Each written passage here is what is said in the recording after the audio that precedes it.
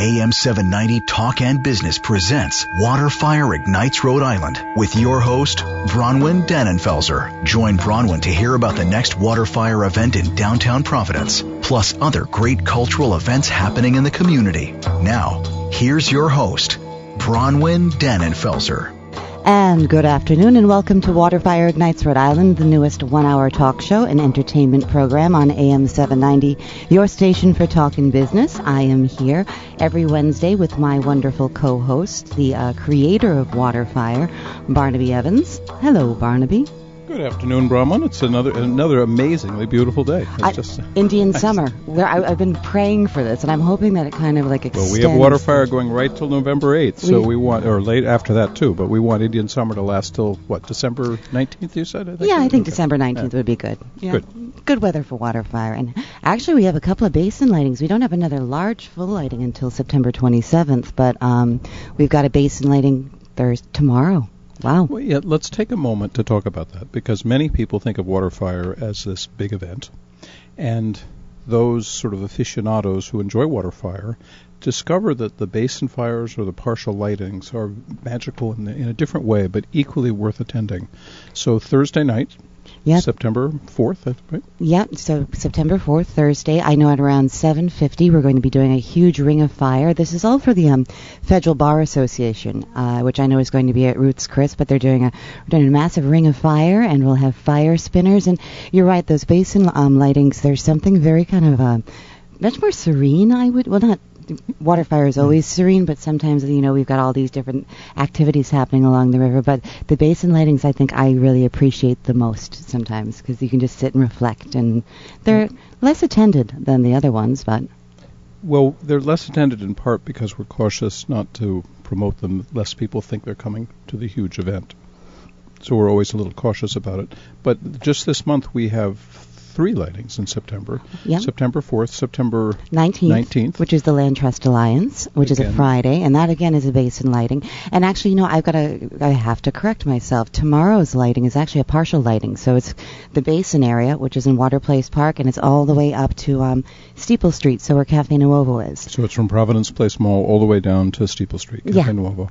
And I urge people to come see them. It's a people sometimes say, well, we love WaterFire when it wasn't so crazy to park and things like this. And this is a magical night. Yeah, so I think it's going to be a lot of fun. So we've got that, the 19th, again, basin lighting, and then on a huge, huge fire on the 27th. But we have one on the 23rd, too. On the 23rd as well. September. We're going to wait till the second half of the segment to talk about that, because that's very special, because that's our fundraiser, and that's where we make money for WaterFire to help pay for the season, essentially. Because we prevent all this event free of charge to everyone to come and enjoy in the heart of the city, and we do it with the help of our sponsors and our partners, of which we've got 2 here today, and also the donors who make it all possible. Exactly. So we got a great show today, because we're going to be taking a little bit of a look back at what we did on August 23rd with our Clear Currents initiative. And we've got Dave Dobrinsky here, who is a WaterFire volunteer and actually coordinated our whole Clear Currents initiative, which is, for people who have not seen it and don't know what that is, we have these incredibly large, beautiful, glowing Japanese koi fish that are mounted in kayaks and canoes, probably about 88 of them to 100, and families and people from the community come out, and these fish are mounted in these kayaks and canoes, and they float down the river on WaterFire, and it's a wonderful event. So, Dave, hello. Hello, Bronwyn and Barnaby. Nice to be here. And let's start with a big thank you to you. This is, I think, the 3rd year you've worked on this. That's actually the 4th. The 4th. The first year I did it 4 years ago. I got involved 2 days before it actually came off. All right. So I actually been coordinating it for 3 years, but I've been involved for 4 years. I knew you canoed the first year, the 4 years ago. And it's a lot of work to coordinate, so I thank you for that. You're welcome. On many things on WaterFire, there's a lot behind the scenes, and we'll talk a little bit about that. But the core thing is the sheer beauty and exhilaration, both on shore and on the water, of seeing all that motion and light. So tell us, why do you come back? What do you love about it?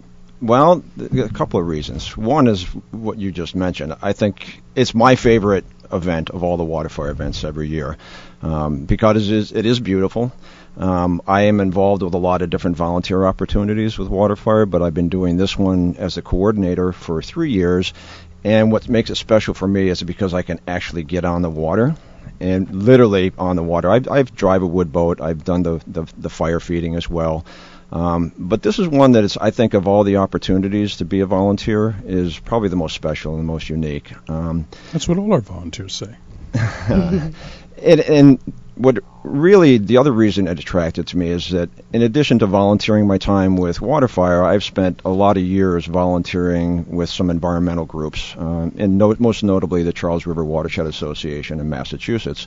I've been doing that for 7 or 8 years. And, fresh water, clean water, particularly in urban settings, is something that a lot of people either aren't aware of or they take for granted. It's a very challenging issue for society at large. And when I saw that WaterFire was on the rivers, I said and I have an artistic side to me as well, and I saw it as a perfect outlet in my quote-unquote free time to get involved. And as Barnaby mentioned, it's a lot of work. I remember the very first time I volunteered for WaterFire, I signed up for an 8 a.m. to noon shift.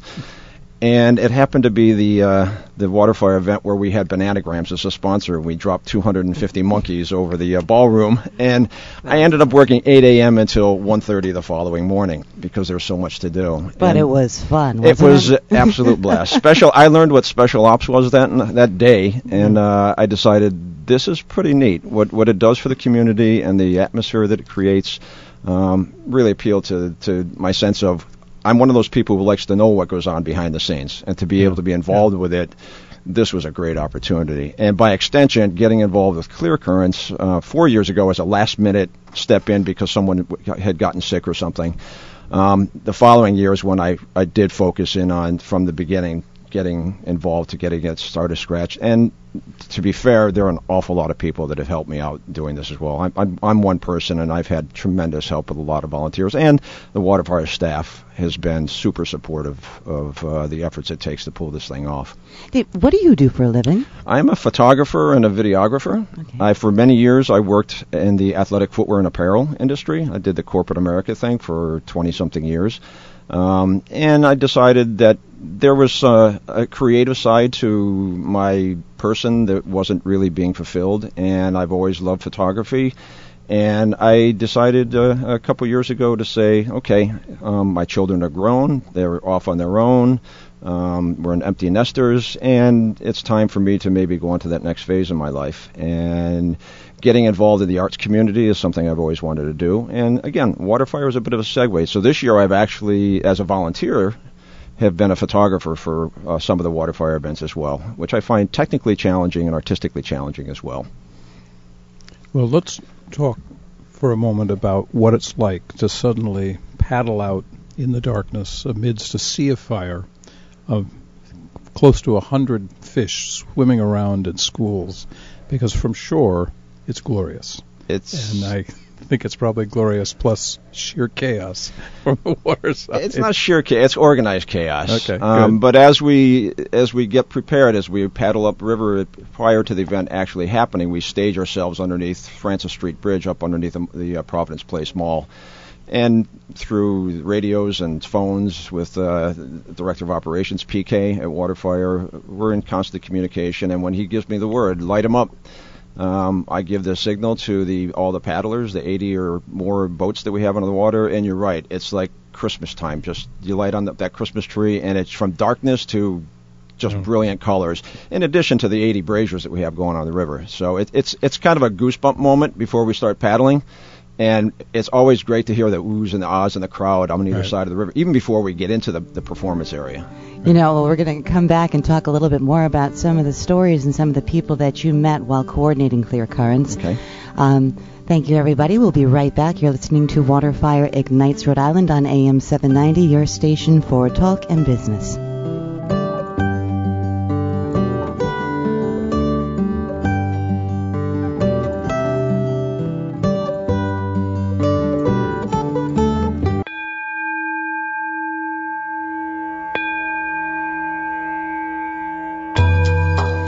And hello and welcome back to WaterFire Ignites Rhode Island. I'm Bronwyn Dannenfelser. I am your host, and I am here with Barnaby Evans, the creator of WaterFire, and we were talking about fish to our friend Dave Dobrinsky over here, who organizes, well, he's a WaterFire volunteer, tried and true, and does a lot of things for WaterFire, but organizes our Clear Currents initiative, which we just did on August 23rd, which is a real love for many people. It's all those glowing fish on the river.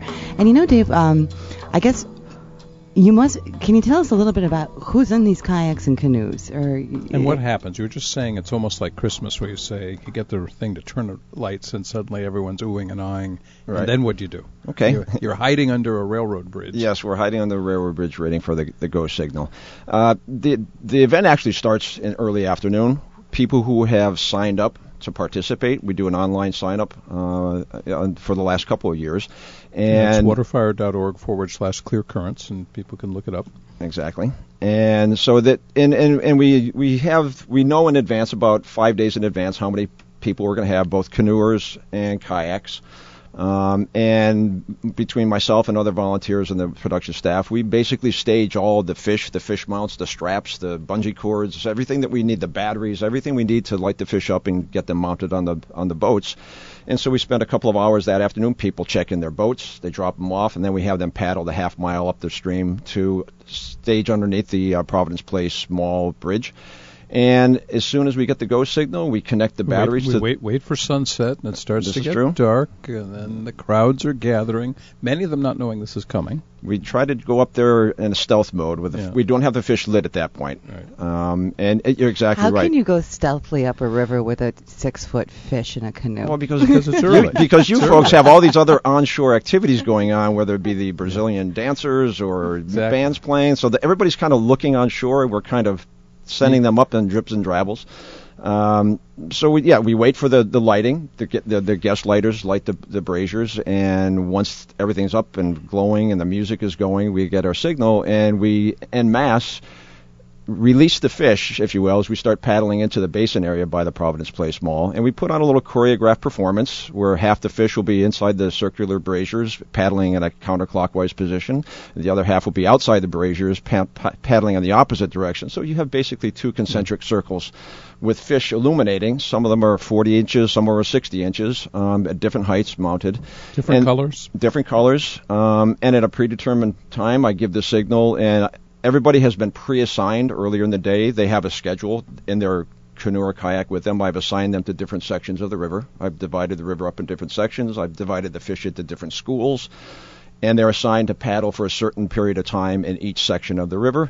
Think of it as a volleyball game, that after a certain amount of time, you then shift to your next section. And so like when you're serving a volleyball, everybody rotates. And so that way all the volunteers who are paddling get to paddle every part of the river at least once throughout the night. And usually it's twice throughout the night. So, and so there's very little that I have to do other than the safety warnings and beforehand. All the preparation, like a lot of things at WaterFire, the preparation is the key to getting it to run smoothly. It is a little organized chaos, but the challenging part is we had those 80 or 90 boats to the water with already our wood boats, our guest boats, our pontoon boats, all the gondolas. All sorts of things. So I think this year I counted, we had somewhere about 130 or 135 boats on the water throughout the entire night. And I have warned the kayakers and the canoeists that they are the low fish on the totem pole, so to speak, because we're the smallest. Well, you're the most maneuverable. You're the most agile. Most agile. Little minnow darts. Exactly. Yes. And so we have to be like fish and pretend like that we're avoiding the bigger fish. Which is what little fish do. I mean, exactly. They should think of the wood boats as having big jaws that are chasing after them. The biggest ones are the gondolas. Yeah. They're the prettiest, but they don't turn very fast and they can't stop. So we have to be out of their way. But it is an ecology of fish there. There's big fish and little fish and fast fish and slow fish, and they all go into the river. And it has such an organic but sort of regulated chaos of the stream. It's a very soothing thing to watch. So I was overlooking the basin with the superintendent of the schools for Rhode Island, Deborah Gist, and she was just absolutely mesmerized by the sight of them. One of the deans of the School of Architecture of Yale was there. We had quite a few special guests, and there's just this sense of just awe and quiet appreciation of what happens. You know, and I have to say that we do it because we wanted to bring awareness to our river systems again, and and talk about clean water initiatives.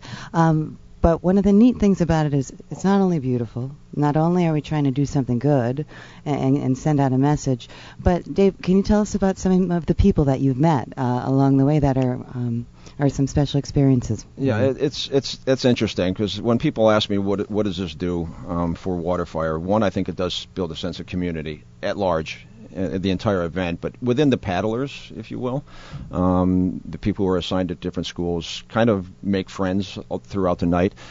But it's also, I received an email from a woman who participated in this year's, a couple days after the event was over, and it was kind of humbling. It was something that was unexpected, but it kind of made me stop and pause and realize that what we're doing is on a much bigger level, a more significant level. And the woman explained to me that she and her husband had planned on paddling this. They had signed up. They were going to have a canoe, and they were going to come up for the night. And as they were from Connecticut? They were from Connecticut, yeah. And as they were talking about it, their granddaughter heard about this. Now, they're from Newtown, Connecticut, the husband and wife, and the granddaughter says, I would really like to do that, which surprised the woman because her granddaughter was at the Sandy Hook Elementary School in December of 2012. When that unfortunate tragedy took place, and she said that her granddaughter had lost an awful lot of confidence, a lot of self-esteem. She was very anxious. She was very nervous upset in large crowds. She was. It had obviously affected her in a very negative way. And she stopped doing a lot of the things that she enjoyed, which included kayaking. I guess she used to kayak with her grandparents and her parents. And so when this woman heard that her granddaughter wanted to join, she was pleasantly surprised. So they brought her granddaughter up, and she sat in the center of the canoe. And I remember this woman, I didn't know this story before they showed up, but I did remember asking this woman via email about who was coming. And I saw them when they checked in. I helped mount the fish in their canoe, and I remember getting down and talking to this young girl and say, well, your job is to make the fish wiggle like it's a... And the grandfather said, see, I told you had an important job here. So I didn't think much of it other than a young kid with the grandparents. And then a couple of days after the event, I get this email when this woman told me that her daughter didn't want to do anything, but yet this event, by participating in Clear Currents on the 23rd, did a tremendous thing for her daughter. It was a very healing experience, she said, for her granddaughter, and that she said this was unexpected. She was very appreciative of the opportunity that Sure. They didn't know how her granddaughter was going to kind of get back to life as normal, and she felt that this was a very tremendous, unique opportunity. And she said they would do this again and again and again. It was the most. She said it was the most pleasant experience of their life. And it was, and that kind of put into perspective for me, because all the long hours and the chaos that we talk about, it made it all seem insignificant. I think you were down there at 7:30 in the morning, clearing the rocks out of the canoe channel so that we could launch the boats. And keeping their launch. But that is what it is about, to bring it right back to that story. It's touching people's lives in a special way and making realize that there's peace and beauty and harmony, and we can work together to make something truly wonderful happen. Community and peace, that's what we were trying to create. And that was a living example for us. It was very, very rewarding for us as volunteers and staff to hear something like that.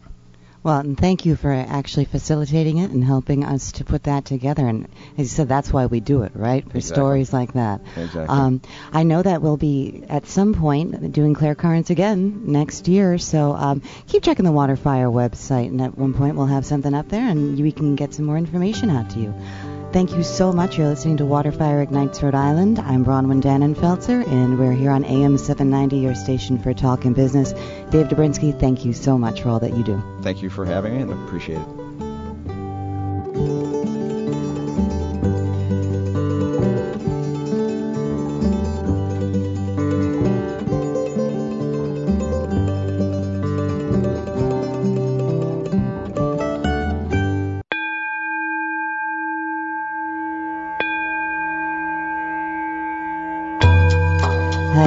Hello, and welcome back. You're listening to WaterFire Ignites Rhode Island. I'm Bronwyn Dannenfelser, your host, and I am here with Barnaby Evans, the creator of WaterFire. We were just talking about fish and about water, but Barnaby, we got a really big event coming up, and I think it's time we talk about wine, too, don't you think? Absolutely. So I just want to start by saying we've got an incredible guest here with us today, and it's Eric Taylor from Bottles, which is this insane wine and craft beer and, well, you name it, store, essentially. I'm going to have you describe Bottles, Eric, to our listeners, but it's on the east side, and welcome. Thank you. So happy to be here. Thank you for having me very much.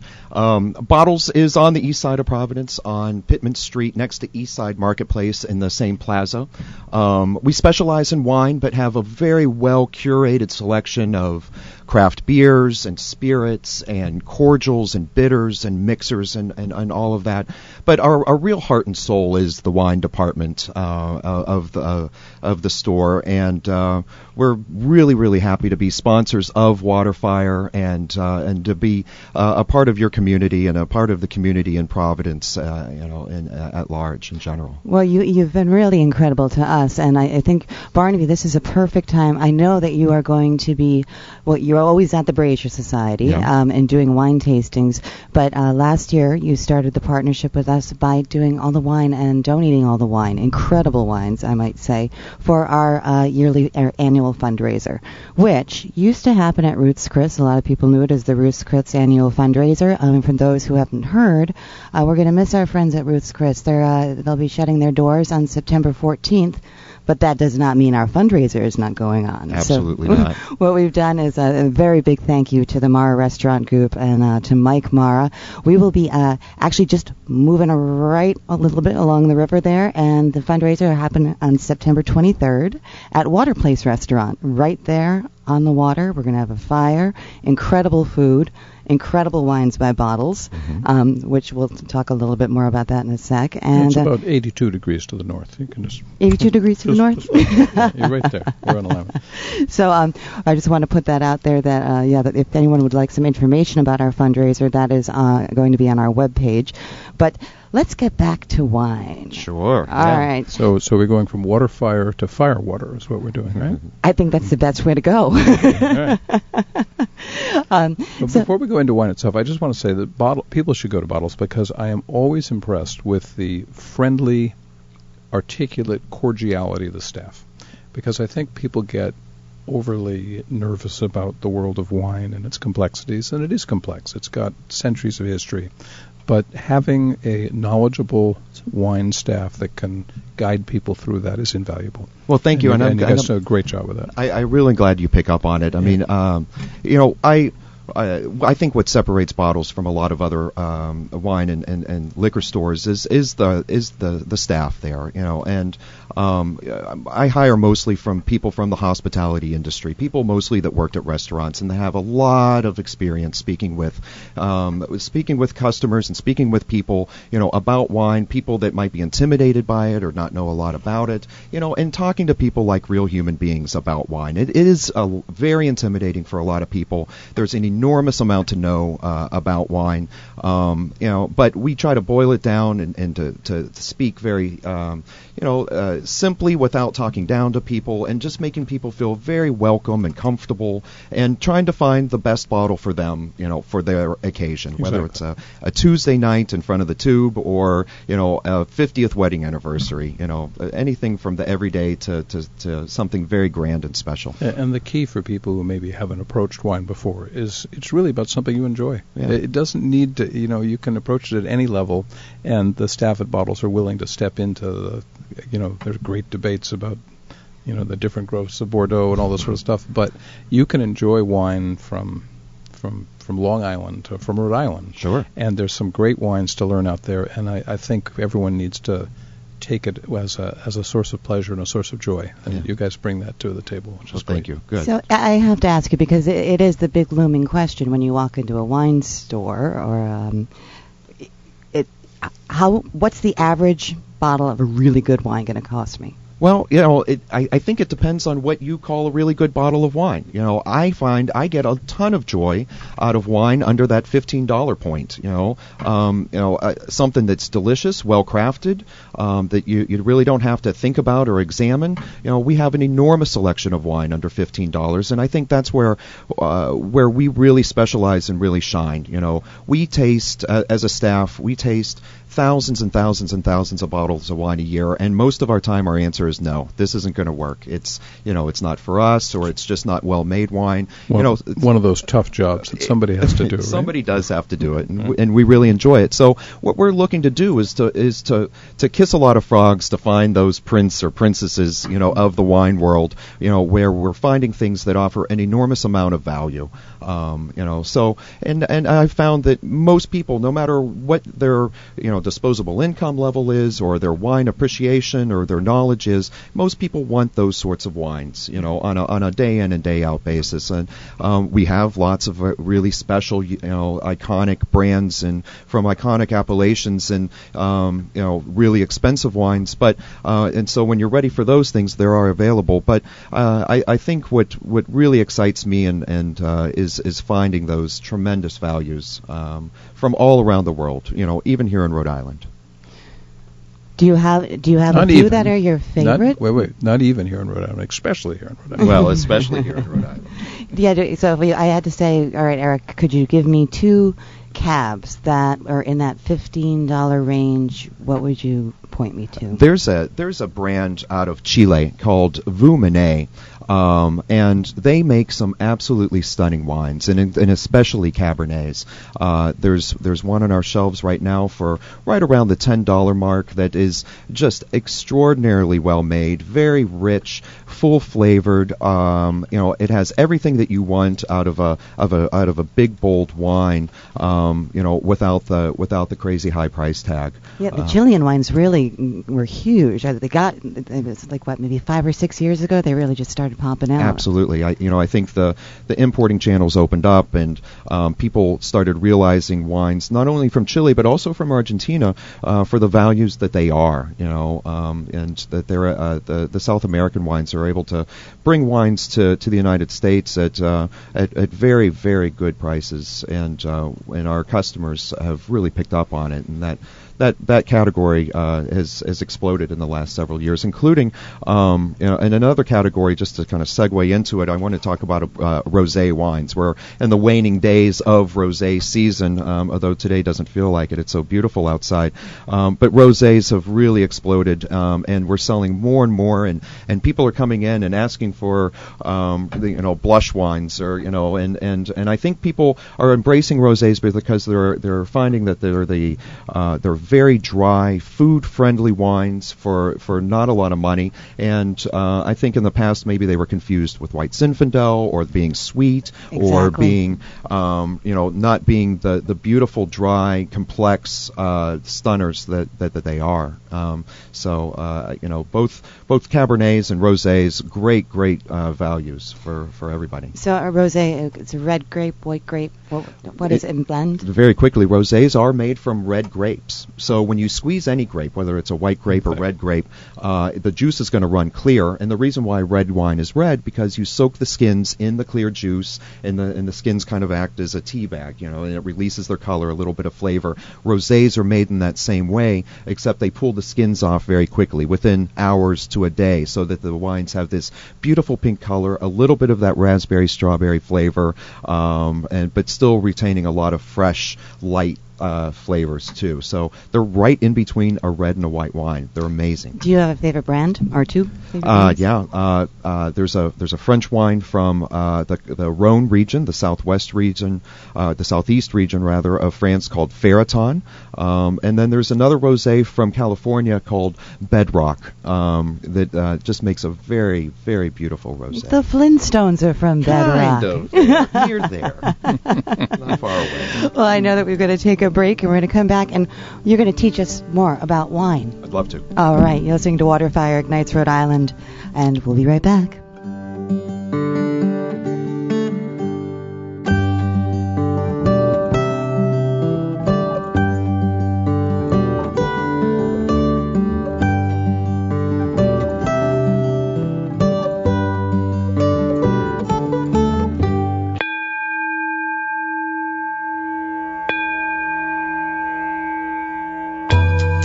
And hello and welcome back, and you're listening to WaterFire Ignites Rhode Island, and I'm Bronwyn Dannenfelser, your host, and I'm here with Barnaby Evans and Eric Taylor from Bottles, and I'm learning all sorts of neat and interesting things. Like one, my question to you during the break, Eric, was, Prosecco, or Champagne?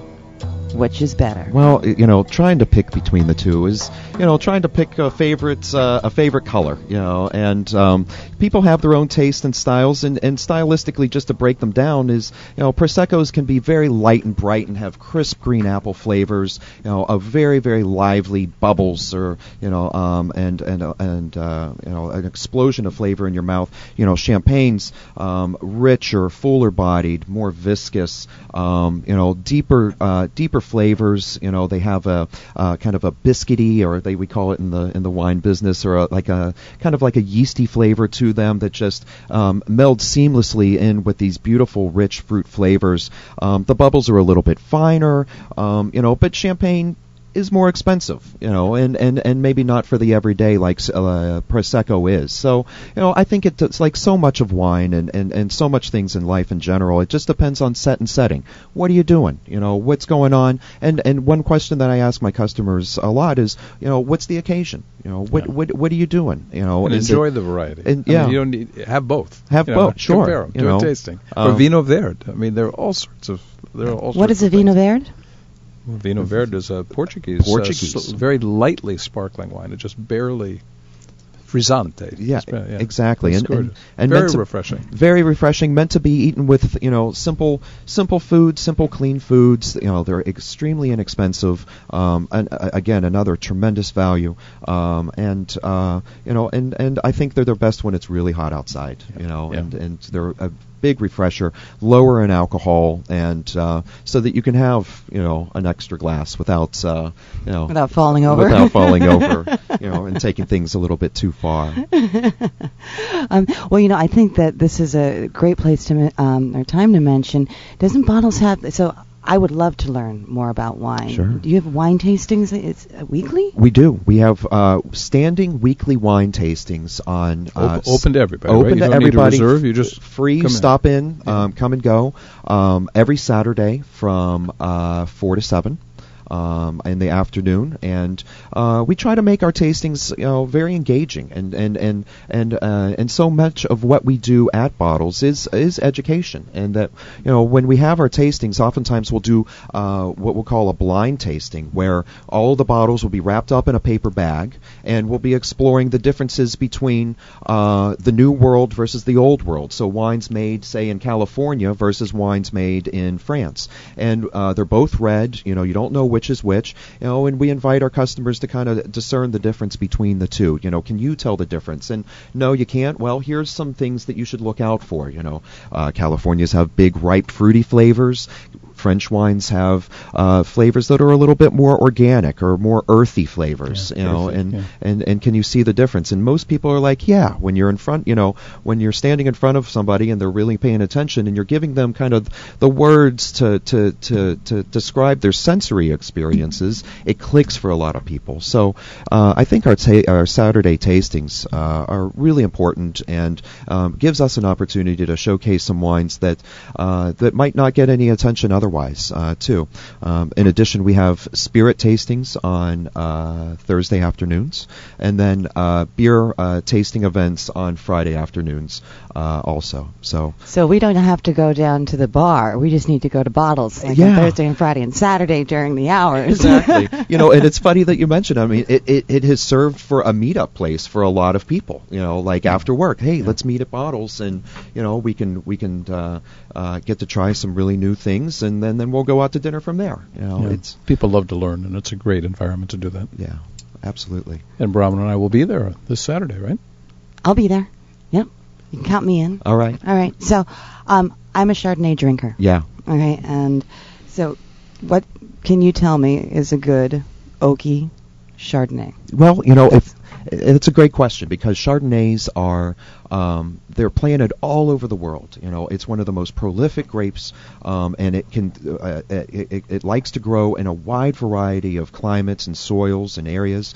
But because of that, Chardonnays are stylistically all over the map. There are the big oaky, buttery Chardonnays that you talked about, and there are very crisp, clean Chardonnays that don't have any oak, and from maybe France or other areas within from Europe.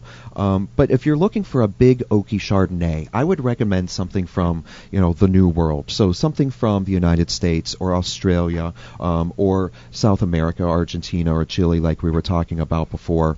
It's kind of difficult to be able to look at a bottle and decide, what's inside this bottle and what's it going to taste like. But one of the things that we do at the store is that we write tasting notes for each bottle that is in the store, and it takes an enormous amount of time and effort to comb through all the information that may or may not be about a wine and be able to put it together, and also tasting that wine too, and looking back at our tasting notes and making little tags that live right below each bottle of wine that's on our shelves, telling you exactly what to expect flavor-wise. Is this going to be oaky or buttery? It'll say right there on the, or is it a crisp, clean style? And then in addition, there's also pairing notes, food pairing notes on all of those tags. Well, so much of what we do in the store when it comes to wine is having the conversation about food, and wine and food, for us are inseparable. We're next to a grocery store, and on the east side, and so people are walking in with bags of food or are going to be heading over there afterwards, and we're pairing wines together, with what they're gonna be eating. And so, Eric, can you for our listening audience, what's the website for bottles? BottlesFineWine.com is our website, and we're at 141 Pittman Street on the east side of Providence, in the same plaza where East Side Market is. So you can stop in, get a bottle of wine, then do your shopping, and then go home and have fun. That's right. All right. And Eric, one of the things you do have is you have one of the most amazing collections of cordials and bitters and unusual bartending ingredients and bar tools as well. We're there's a huge mixology, home mixology movement happening right now, where I really think it's an extension of all the food programs that are on the television set, and people are taking cocktails, and I think that to the next level. They can cook, but now they want to make cocktails, and I think people are paying the same sort of attention to what's in their glass as to what's on their plate, and so we have all of those, all of those hard to find bitters and mixers and cordials and spirits that you read about or that your favorite bar may have. I think one of the greatest compliments is that bartenders shop at our store for their own bars, either at home or at their places of business, because we have it all. Well, I know that my stepdaughter Willa Van Nostrand is a mixologist, and she shops with you. An award-winning mixologist. And she actually will be at our fundraiser on September 23rd as well, Barnaby. And information is at waterfire.org/elemental. That's at September 23rd at Waterplace Restaurant. We'd love to have people join us. We would love that. We need your help. WaterFire cannot happen without your support. So thank you for listening today. Eric, thank you so much for joining us. We love bottles, and thanks for everything that you do in the community in general. The pleasure is ours. Thank you. Thank you. See you down by the river.